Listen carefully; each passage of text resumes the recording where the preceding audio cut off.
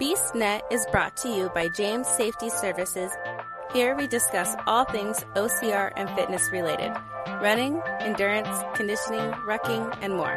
Welcome to BeastNet. Hey everybody, Pretty Mike with BeastNet here, and on this episode I got with me again, Ryan Berger. So Ryan, how you doing? Not too bad, feeling a lot better than last time, and definitely moving a lot better than last time. That is good. That is definitely good. So let everyone know again real quick. I mean, we won't go into as gruesome details we did when we talked the last time. Just a quick rundown of what you mean by moving better and, you know, everything, the fun injury, as we'll call it. So Fun. I love that term. Okay, so quick and dirty version. Last July, I was doing a trail race in Canada and was about halfway through my second leg of the race when I had a pretty devastating injury to my knee that took me out of the race, and then after basically injuring it, trying to get back to the location for medical to get me out, I proceeded to injure it more. That injury put me on the shelf from July until I was able to start rehab again once the knee was healed up enough in late November, and I am about 3 weeks away from a full release for full rehab, and I am not cleared to race again until next July. Wow. So like next July, you mean this July coming up? Yeah, July or of you 2020. Mean okay. I was to say, yeah. I was hoping, because I mean, yeah, by next July, I'm like, I hope he doesn't mean 2021. That's a long recovery, but you know, no, we're not getting July younger. Of 2020, thankfully. So and I mean, yeah, it'll be. That's got to be brutal. I mean, I've been dealing with my foot injury for a while, trying to come back from that. But I know the knee injury, you know, knees can be so bad. Some people may or may not know that when I was 21, I was a truck driver, and that's how I became an office person, was my knee bent 90 degrees the wrong direction. So, yeah. So I can understand the knee issues, yeah. So it took 2.5 or almost 2 years before a doctor said I could go back to driving a truck.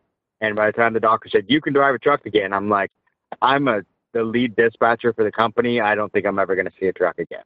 So, yeah, no. Yeah, 27 years later. I kind of like being a dispatcher. Yeah.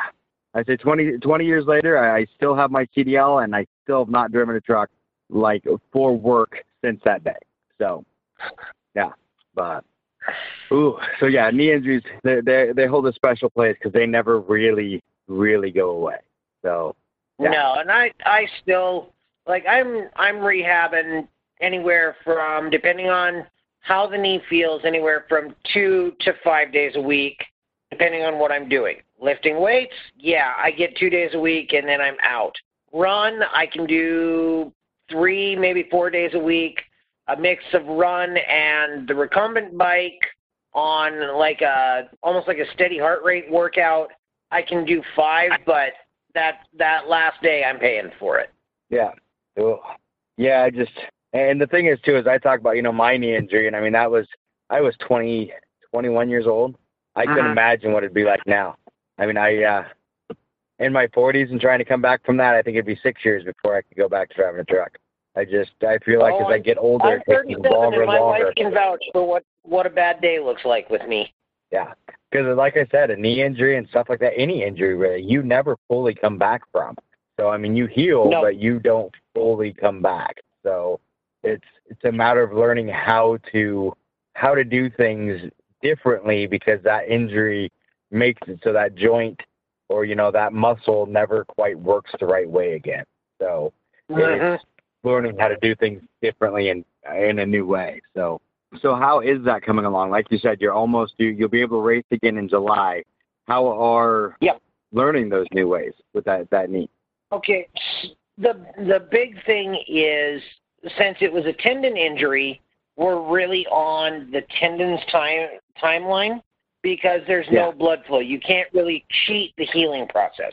So what we do is, a lot of it's based off my pain level in the morning and if I can walk correctly or not.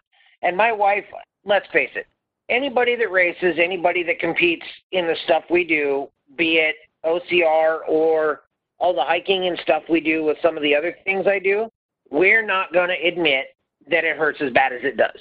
Yeah. So I agree. I've really come to depend on my wife will call my BS hands down. That's what they're And for, if isn't she it? sees me, yep. If she sees me limping, I will listen. Mostly because I'm more scared of her than I am of my physiotherapist. Yeah. That's the way it should be. But That's she's definitely gotten the way it pretty should good.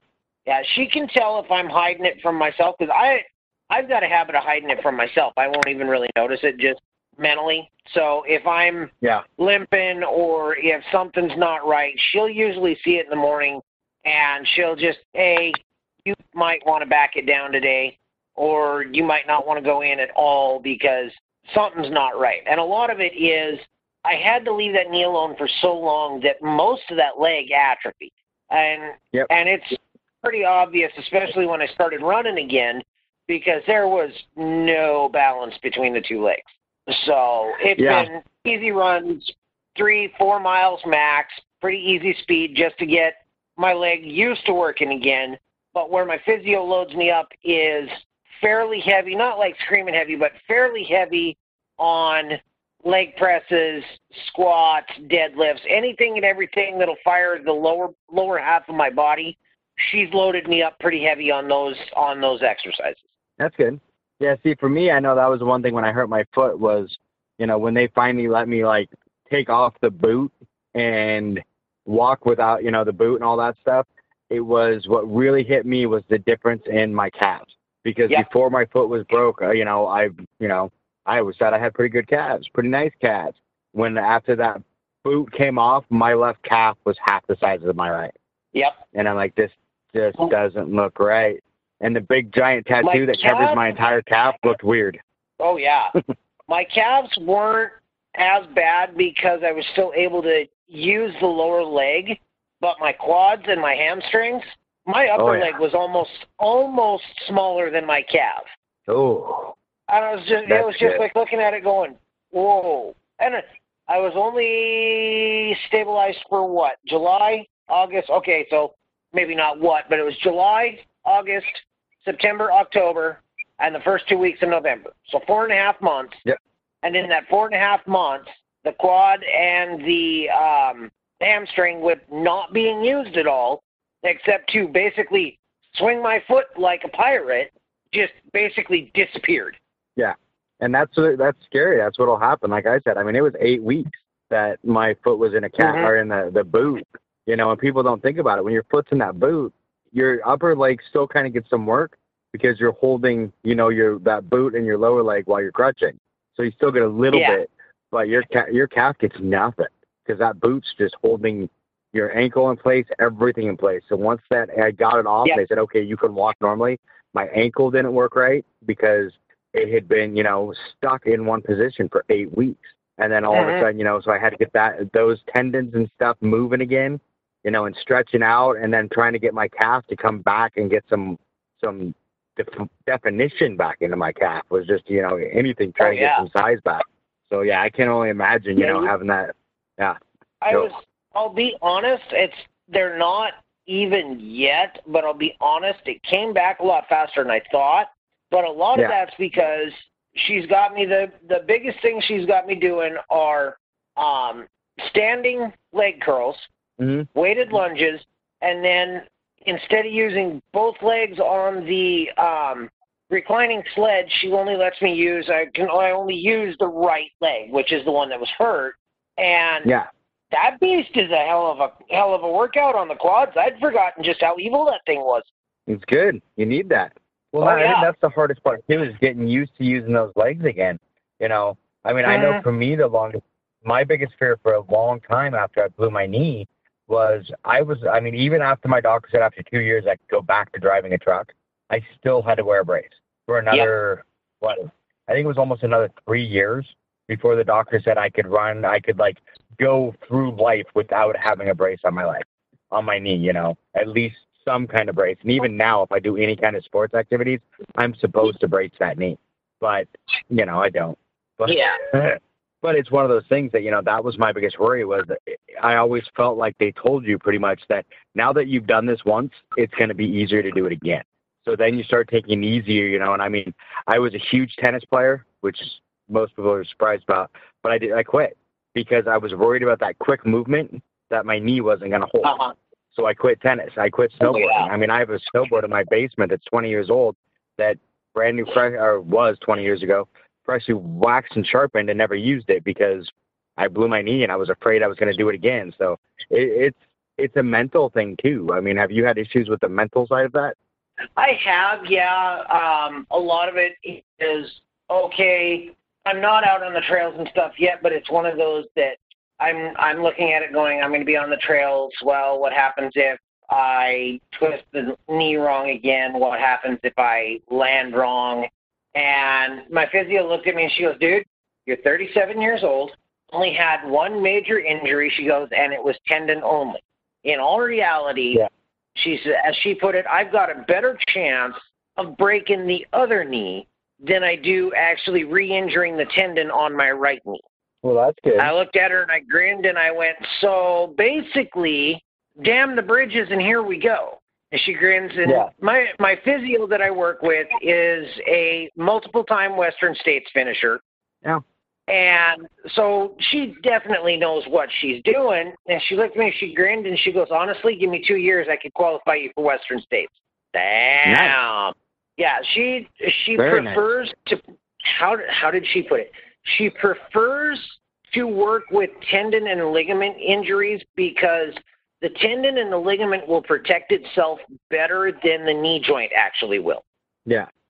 So it's like, And I mean, I've got a friend of mine that's gearing up for a big run later this year and whatnot, and she told me the same thing. She's a performance ultra runner that she told me flat out, tendons, ligaments, you might have a loose ankle or a loose knee, but it will protect itself better than the bone will. Yeah. It's just having the faith in the physio and that they know what they're doing. And see, I think that was my problem. I mean, for one, like I said, this was 20 years ago when I blew my knee, is having, back then physical therapy pretty much for me was, here's some like squats, do this, this is it. You saw them for like 3 weeks and then you never saw them again. So, and that was kind of it. And I mean, they kind of scared us back then saying, you got to be careful with this. You don't know until it won't be fully healed for a while, but that was it, and it was just, I think now, luckily they have a lot better doctors out there, and unfortunately my injury was an L&I injury, so they really don't help you with anything. So, yeah. Labor and Industries was like, cool, you can go back to work, have fun. Yeah, exactly. In my case, I've got one more test coming up before they'll fully clear me to do full high-impact work on the rehab and go bump it up to start pushing, 3 days a week, push hard, do 2 weeks of that, 4 days a week, push hard. And in between each transition from 3 days to 4 days to 5 days, I've got 2 tests, and anybody that's even remotely been around the beasts or any of the Canadian teams is going to recognize both of them. The beep test, and I get to do Sally. Ooh, Sally. Gotta love Sally. Yeah, Sally's a bitch. Yeah. Yes, she is. She is. And that is one of my tests, is a Sally burpees test along with the beep test. Nice. Not really. Not the word I'd use. So I actually flat out asked my physiotherapist if she knew Cookie. Cookie's a special guy. We love Cookie. We love Cookie, but him and Sally are not my friends. No, but he'll give you some really cool soap. I'm actually ordering some really cool soap from him. Got some good soap, and the money goes to a good cause. So yes, it does. I've got patches from him, and then we're ordering soap. I just wish I was able to go up to that Sajida Endurance Series he's doing in Canada with Ryan Koch. Oh, I've talked to Ryan about that. We've had him on the show, and that does sound amazing. That sounds amazing. Yeah, I was listening to that. I wish I could go. He's been messaging me, come on, you want to do it, you want to do it, you want to do it. And I'm like, dude, I'm not even cleared to race yet. Yeah. But yes, I want to do it. Oh, yeah. Well, and my wife's sitting next to me going, and no, you're not going up there. Yeah, you're not going up there. And yeah, I think that's why some guys like us get married, is we have to have some like sense of like common sense in our lives. Because for me, I'm that's been my biggest problem a lot of times. It took me until my 40s to start realizing when I need to just step back. In some cases, I think after my foot injury, I may have stepped back too far. But at the same time, if I signed up for a race, I'm like, I'm going to do it. And it's like, you're tore up, you're broken. What are you doing?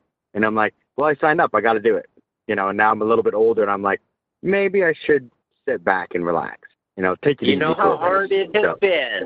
In that vein, you know how hard it has been to not click the buy button for the Spartan Ultra in Big Fork this year.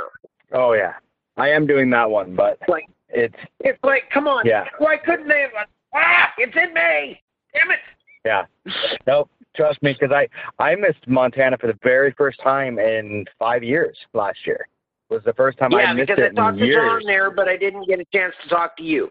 Yeah, and I missed it because of I had to have surgery the day before. Literally, I had to have a hernia surgery, and I was going to do, because that was my second year in a row having hernia surgery. So, and I was going to do it like I did the year before, where I went and did Montana, and then literally the week after I got back from Montana, I had surgery the year before. And then this time my doctor's like, no, you're not going to go do something that's going to possibly make it worse and then have the surgery. You're going to have the surgery first, and you're going to miss the race. And I'm like, but and the doctor's like, no, this is what's happening. Well, that's like, we got started on the Beast last year. We got rolling on the Beast, and I knew one of my Canadian friends was going out in the open waves behind me. So it's like, all right, I'll finish up.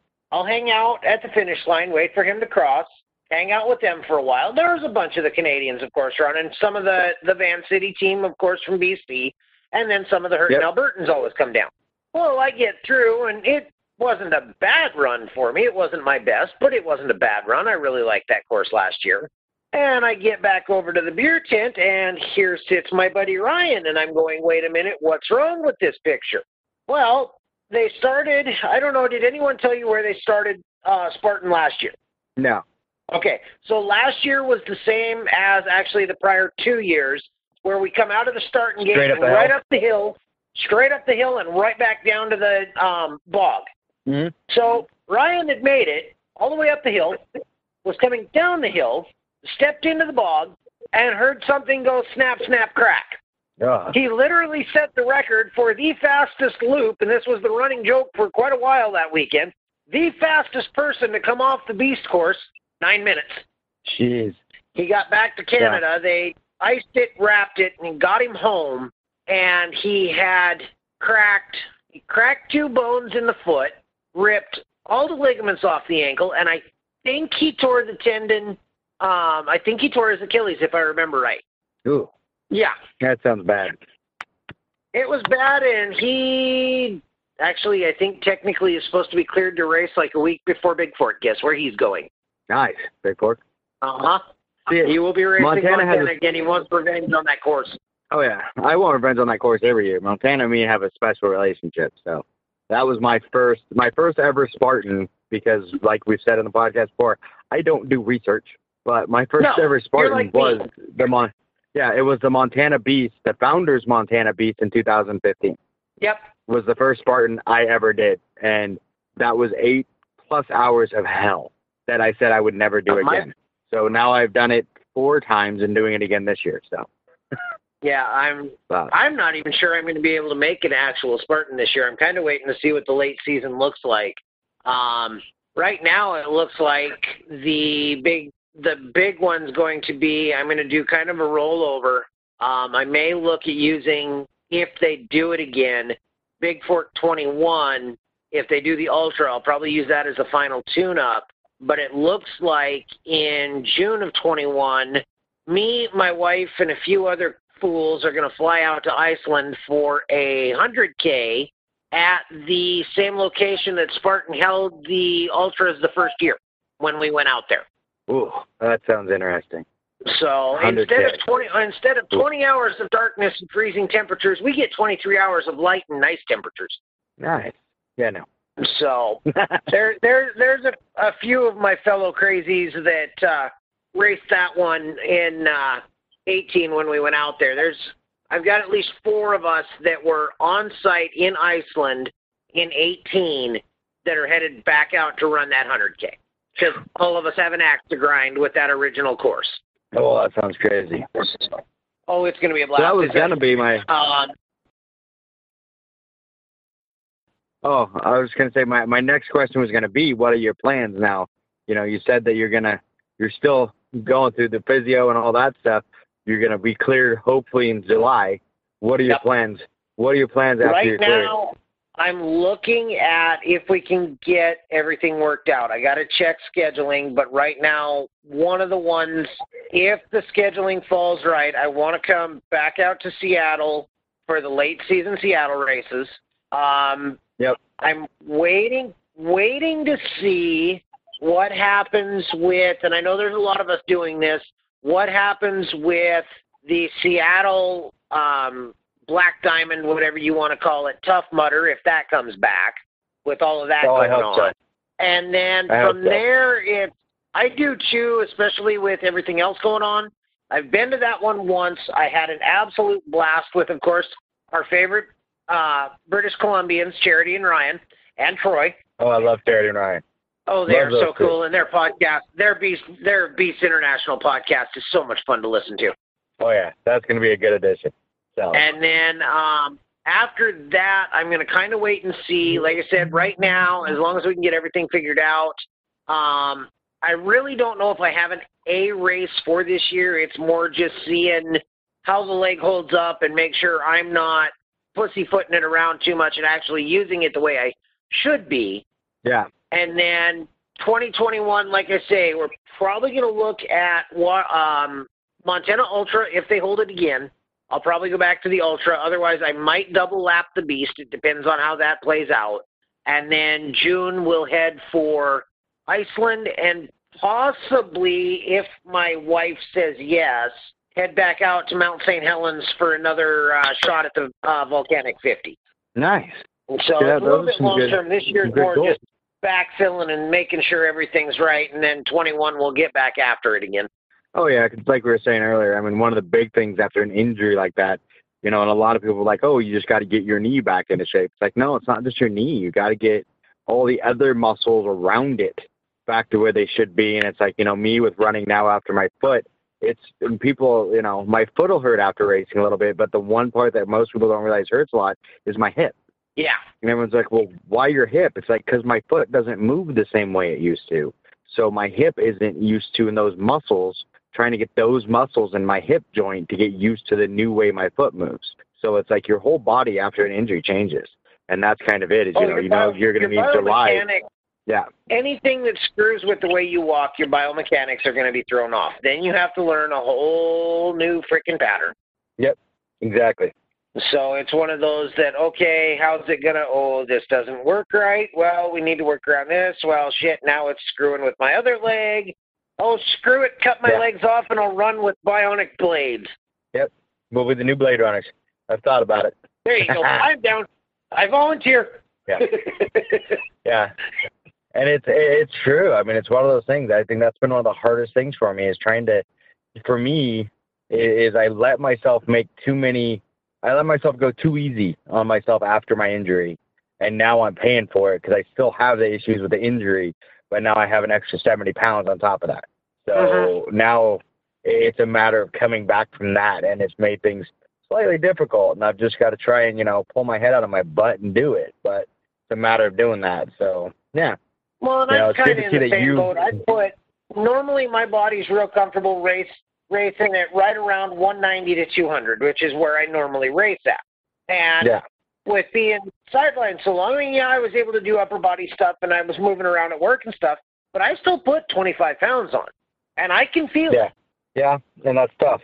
And it really is. And I mean, you don't realize how much those 20, people are like, oh, 25 pounds is nothing.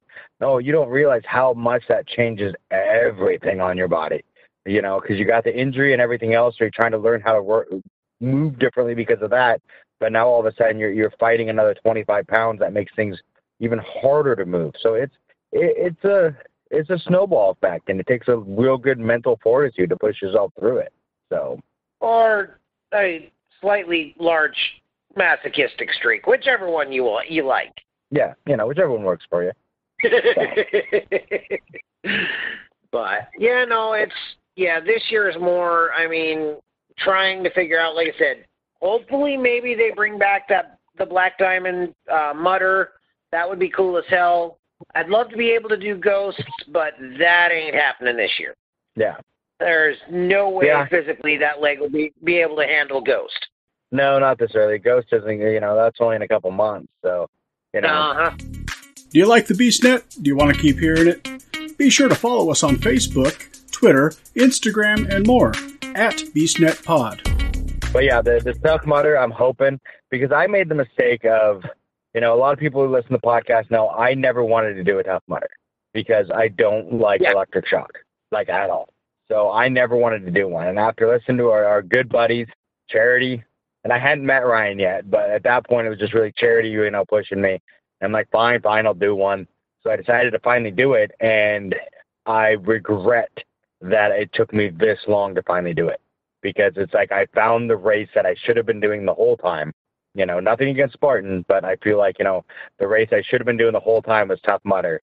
And now they're, who knows what's going to happen with them. So I only got to do them the one time, which I'm glad I finally got to do it the one time. But, I really hope they stick around. That was fun. The last time I did it was Washington. That wasn't 19. No, that wasn't last year. That was 18. So Black Diamond in 18. And that was, I think, the last time that they also did the cash prize wave for the Tougher, the 10-mile version. Tougher Mudder, I think, Yeah. Charity goes, well, come on down, you'll have a great time. She goes, you're fast enough, enter up in Allison's wave. I'm like, okay, first off, I know how fast Allison is, so this could be entertaining. What I didn't realize was that this was the World Championships event. So there's a bunch of us standing in the corral looking at Ryan Atkins, Lindsey Webster, Allie, Ryan Woods. We're all going, wonder if they're going to lap me before the end of the race. Because that Black Diamond course is such a cool course. I have to admit, that is probably, and I've ran Montana, I've ran Sun Peaks, the Iceland course. Okay, granted, the Iceland course you kind of have to throw out because that was such a surreal event. But for a multiple lap event in the U.S. and Canada, that Black Diamond course is probably the most fun course I've ever run. And by the end of that weekend, I did 2 fulls the first day, and then I did a full and a half the second day before we had to leave because we were having so much fun. Yeah. And that was kind of the day we did it. It was so much fun. We just had fun. And it's been a long time since I was on a big race like that where it was just fun. Yeah, exactly. And look, like we said on the last podcast, I'm kind of like you. The first race I ever did was a Spartan Beast. Instead of the Founders race in 16, I did the F-Norm course in 17 for my first year. Yeah. And I've never sworn more at a course designer. Even the DNF in Sun Peaks with Johnny White, which to this day is still the most challenging Spartan I've ever done. Not counting Iceland.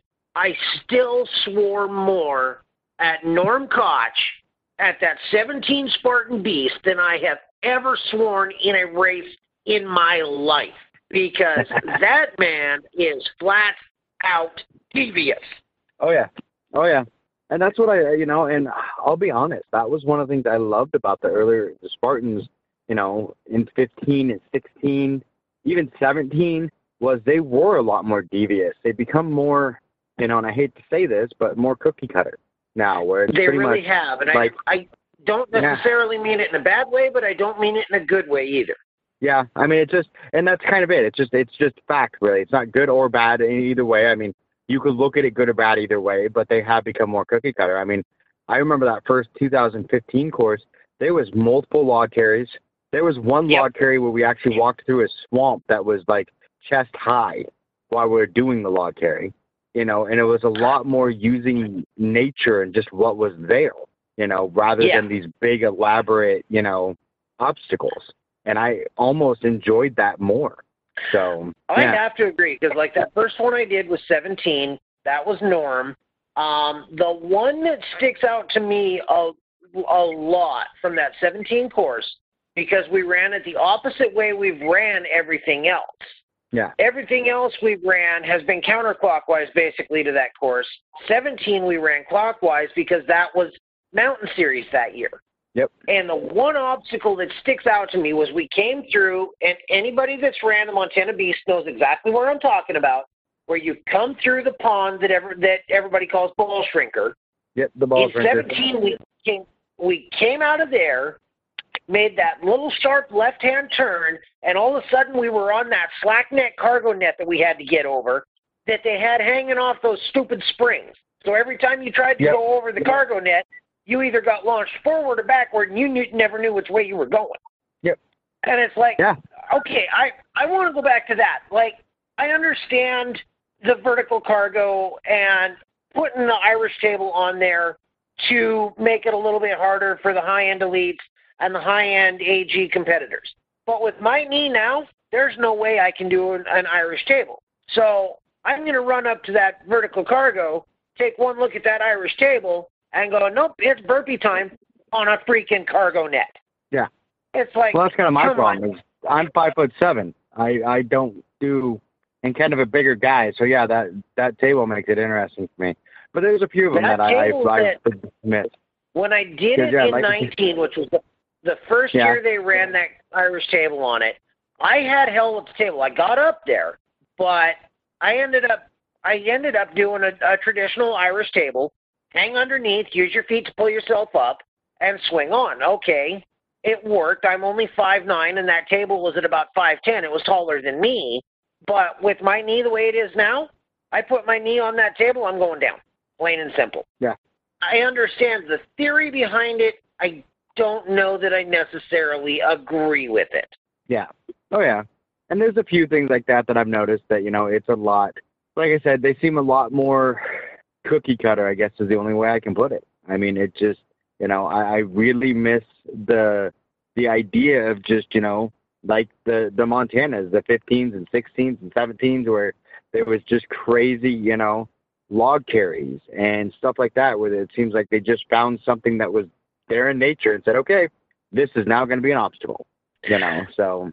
And I think even though it was moved last year over to Calgary Olympic, I think that's a lot of why anybody that asks me or anybody that asks Ted or anyone else that's gone up to run it really recommends the X-Warrior races, is they do use a lot of stuff that's just right there. Yeah. Granted, it's a little trickier on Calgary Olympic because you're in the middle of the city, but I mean, some of the trails that we ran, and Ted will vouch for this when he hears this. I'm pretty sure he'll shake his head yes. That X-Goat was one that everybody swore at, but I'll be damned if they didn't figure out a way to turn the natural terrain into probably the biggest enemy we had on that whole course. Oh, yeah. And that's awesome when they can do that. And I've heard nothing but good thing about X4, and that's one that I really want to get up and get to. And there's a lot of the local ones, and it's like I've told a lot of people, I think this is going to be possibly my last year really pushing on some of the bigger, getting some of these bigger races that I do every year done. And I think next year I'm going to more focus on the locals, just doing the local races, and maybe throwing a few others in. One I'm looking at, and I don't remember when in the year it was last year, is the one up in Omak. Oh, Omak Stampede? Oh, that one looks good. The Warrior Stampede, yeah. Yep. And I gotta look and see when that one is too, because I definitely want to get up there. Claire Painter is the one who puts that one on, and Claire she's funny. She's a great person. We did a recording with her on that. We will be pushing that one again. So I definitely want to do the Omak Stampede. And there's that one. There's Renegade down in Tri-Cities. You got the Run Amok out here in Port Angeles. There's a bunch of really good local races around here that, I'd really love to see thrive because, oh, yeah. Other than that, we only get, if Tough Mudder doesn't come back, we get Spartan twice a year, and that's it. Yep. We don't get Rugged Maniac up here anymore. We get Terrain Race a little bit. But, yeah, we don't get Rugged Maniac. Doesn't come up to Seattle anymore. Now a few of the others don't. You're just seeing more and more going away. And I just saw a thing for Gladiator Rock and Run, they're throwing one last hurrah in freaking Arizona, I think in July or something like that, and then they're gone. So, I mean, it's like that's another one. In Gladiator, you know, a lot of people, the very first actual real OCR that I did was in 2010 or 2011 was the Gladiator here in, you know, the Seattle area. And, you know, to see that one be, you know, the next one that's, you know, looks like it's going bye-bye along with, you know, Tough Mudder and all the others that have, you know, I mean, like we don't know completely on Tough Mudder yet, but some of the others, you know, it's sad to see, you know, to see another one going away. So.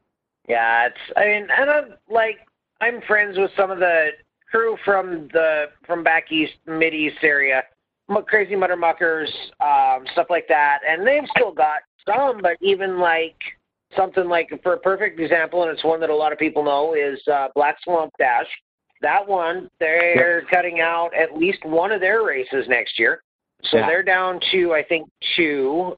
I'm really hoping that a lot of these smaller regional races, like, I know this one's going to be a sore spot, but Green Beret Challenge, for one, with OCR Worlds coming back to Stratton Mountain next year, or this year, maybe, just maybe, we can get a little bit more interest back in the regional races so that we've got more than, don't get me wrong, Spartan was my first OCR ever. Spartan was a lot of fun. But you take a look at some of the mad geniuses, and not just in the U.S. scene, but in the Canadian scene.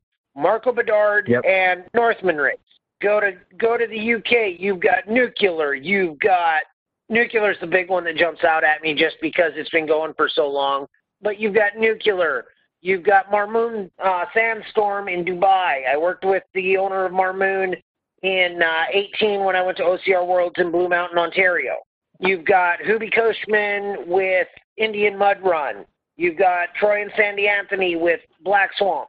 There's so many good little regional races, and everybody needs to give them a chance. Yeah.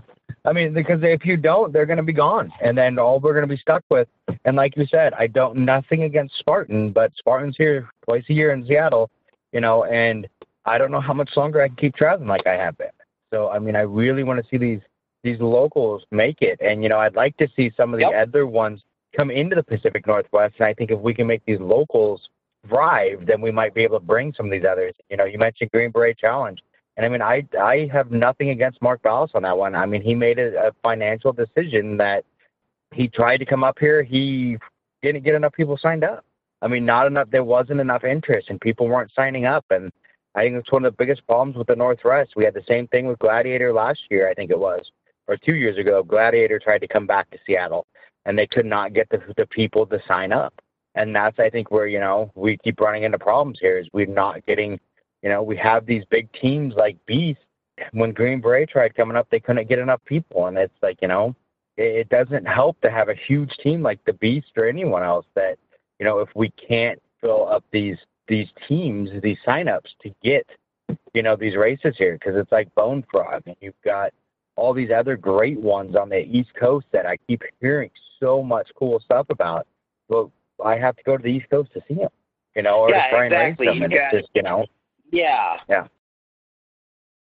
It's so much travel. It's almost like we're in a black hole. And I understand that with Mark, because I had talked to Mark after that happened, and I had talked to Ted after that happened. I knew we didn't have the numbers, and it sucked because it did.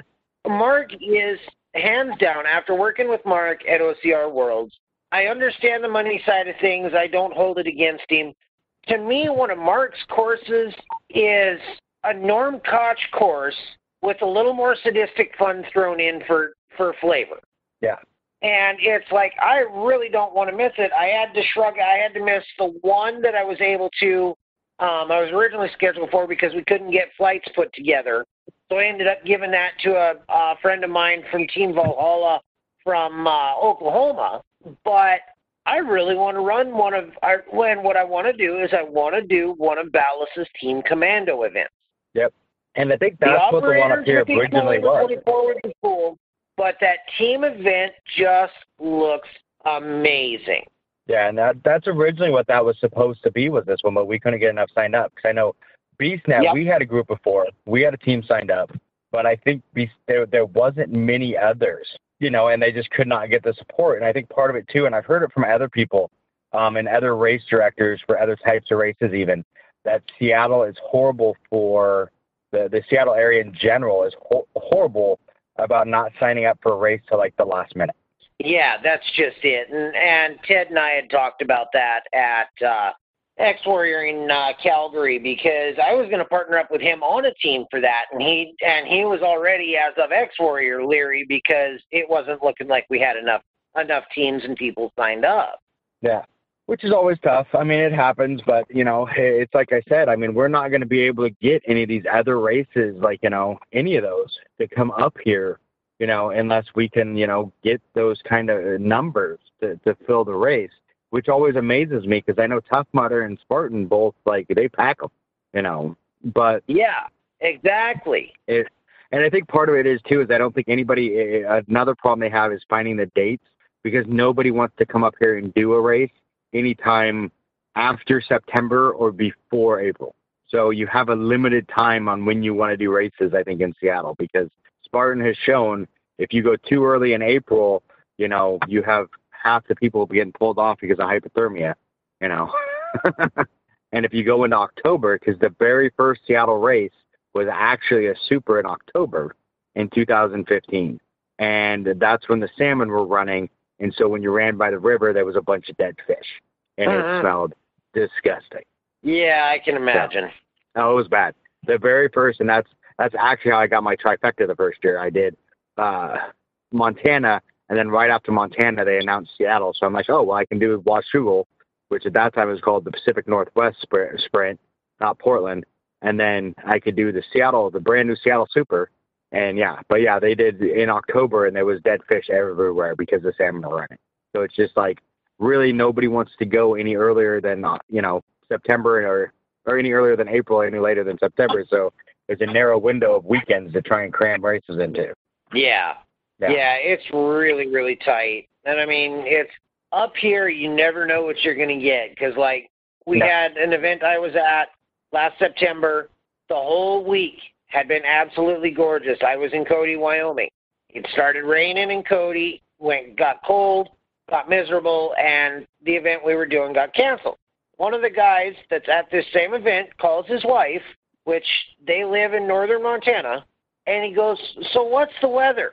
She goes, you suck, and sends him a picture of the front yard between their deck and the Quonset where they keep the farming equipment. You can't see the Quonset, and the kid's swing set that's halfway in between the Quonset and the house is under 5.5 feet of snow. Yeah. And that's September. I mean, we usually think of that as a fairly decent month. Yeah. Well, you know, that's, you know, last year, I think was the last year, the year before, for the Seattle Super in April, it was like 70 degrees the week before. And then all of a sudden it was like 50 and would not stop raining for the entire weekend of the race. So you never know what you're going to get in Seattle. It's like I always say, if you don't like the weather, wait 5 minutes. My wife's sitting here going, I grew up in that. I know what that weather's like. Yeah, it's awesome. We'll just go with that. But I should say we're getting close to that hour mark. Yep. We're getting close to that hour mark, so we should probably start wrapping this up. All right, sounds good. What would you like to say to the listeners in closing? Honestly, in closing, just to backtrack to where we started with the rehab and everything like that, don't argue with your physio and listen to your other half. They usually know you better than you know yourself. Yeah, they do. They do. Listen to your physio. I like that. All right, Ryan. Well, thank you. Thank you for, you know, sitting down with me and talking. This has been a blast. And I hope to see you. I hope to see you soon on a race course. So. Same here. All right. You, Brother Don, thank you again. And everybody else in the Beasts crew. Oh, we'll be out there. So. All right. You have yourself a good night. All right. You too. Okay. Thanks for listening to the BeastNet podcast. If you haven't done it yet, find us on Facebook. Like and share the podcast. Give us a review on iTunes or Spotify. All these things will help to expand the show in the future. This show is brought to you by James Safety Services. Don't forget to subscribe and let us know what you think and what you'd like to hear. You can find us on Facebook, Twitter, or Instagram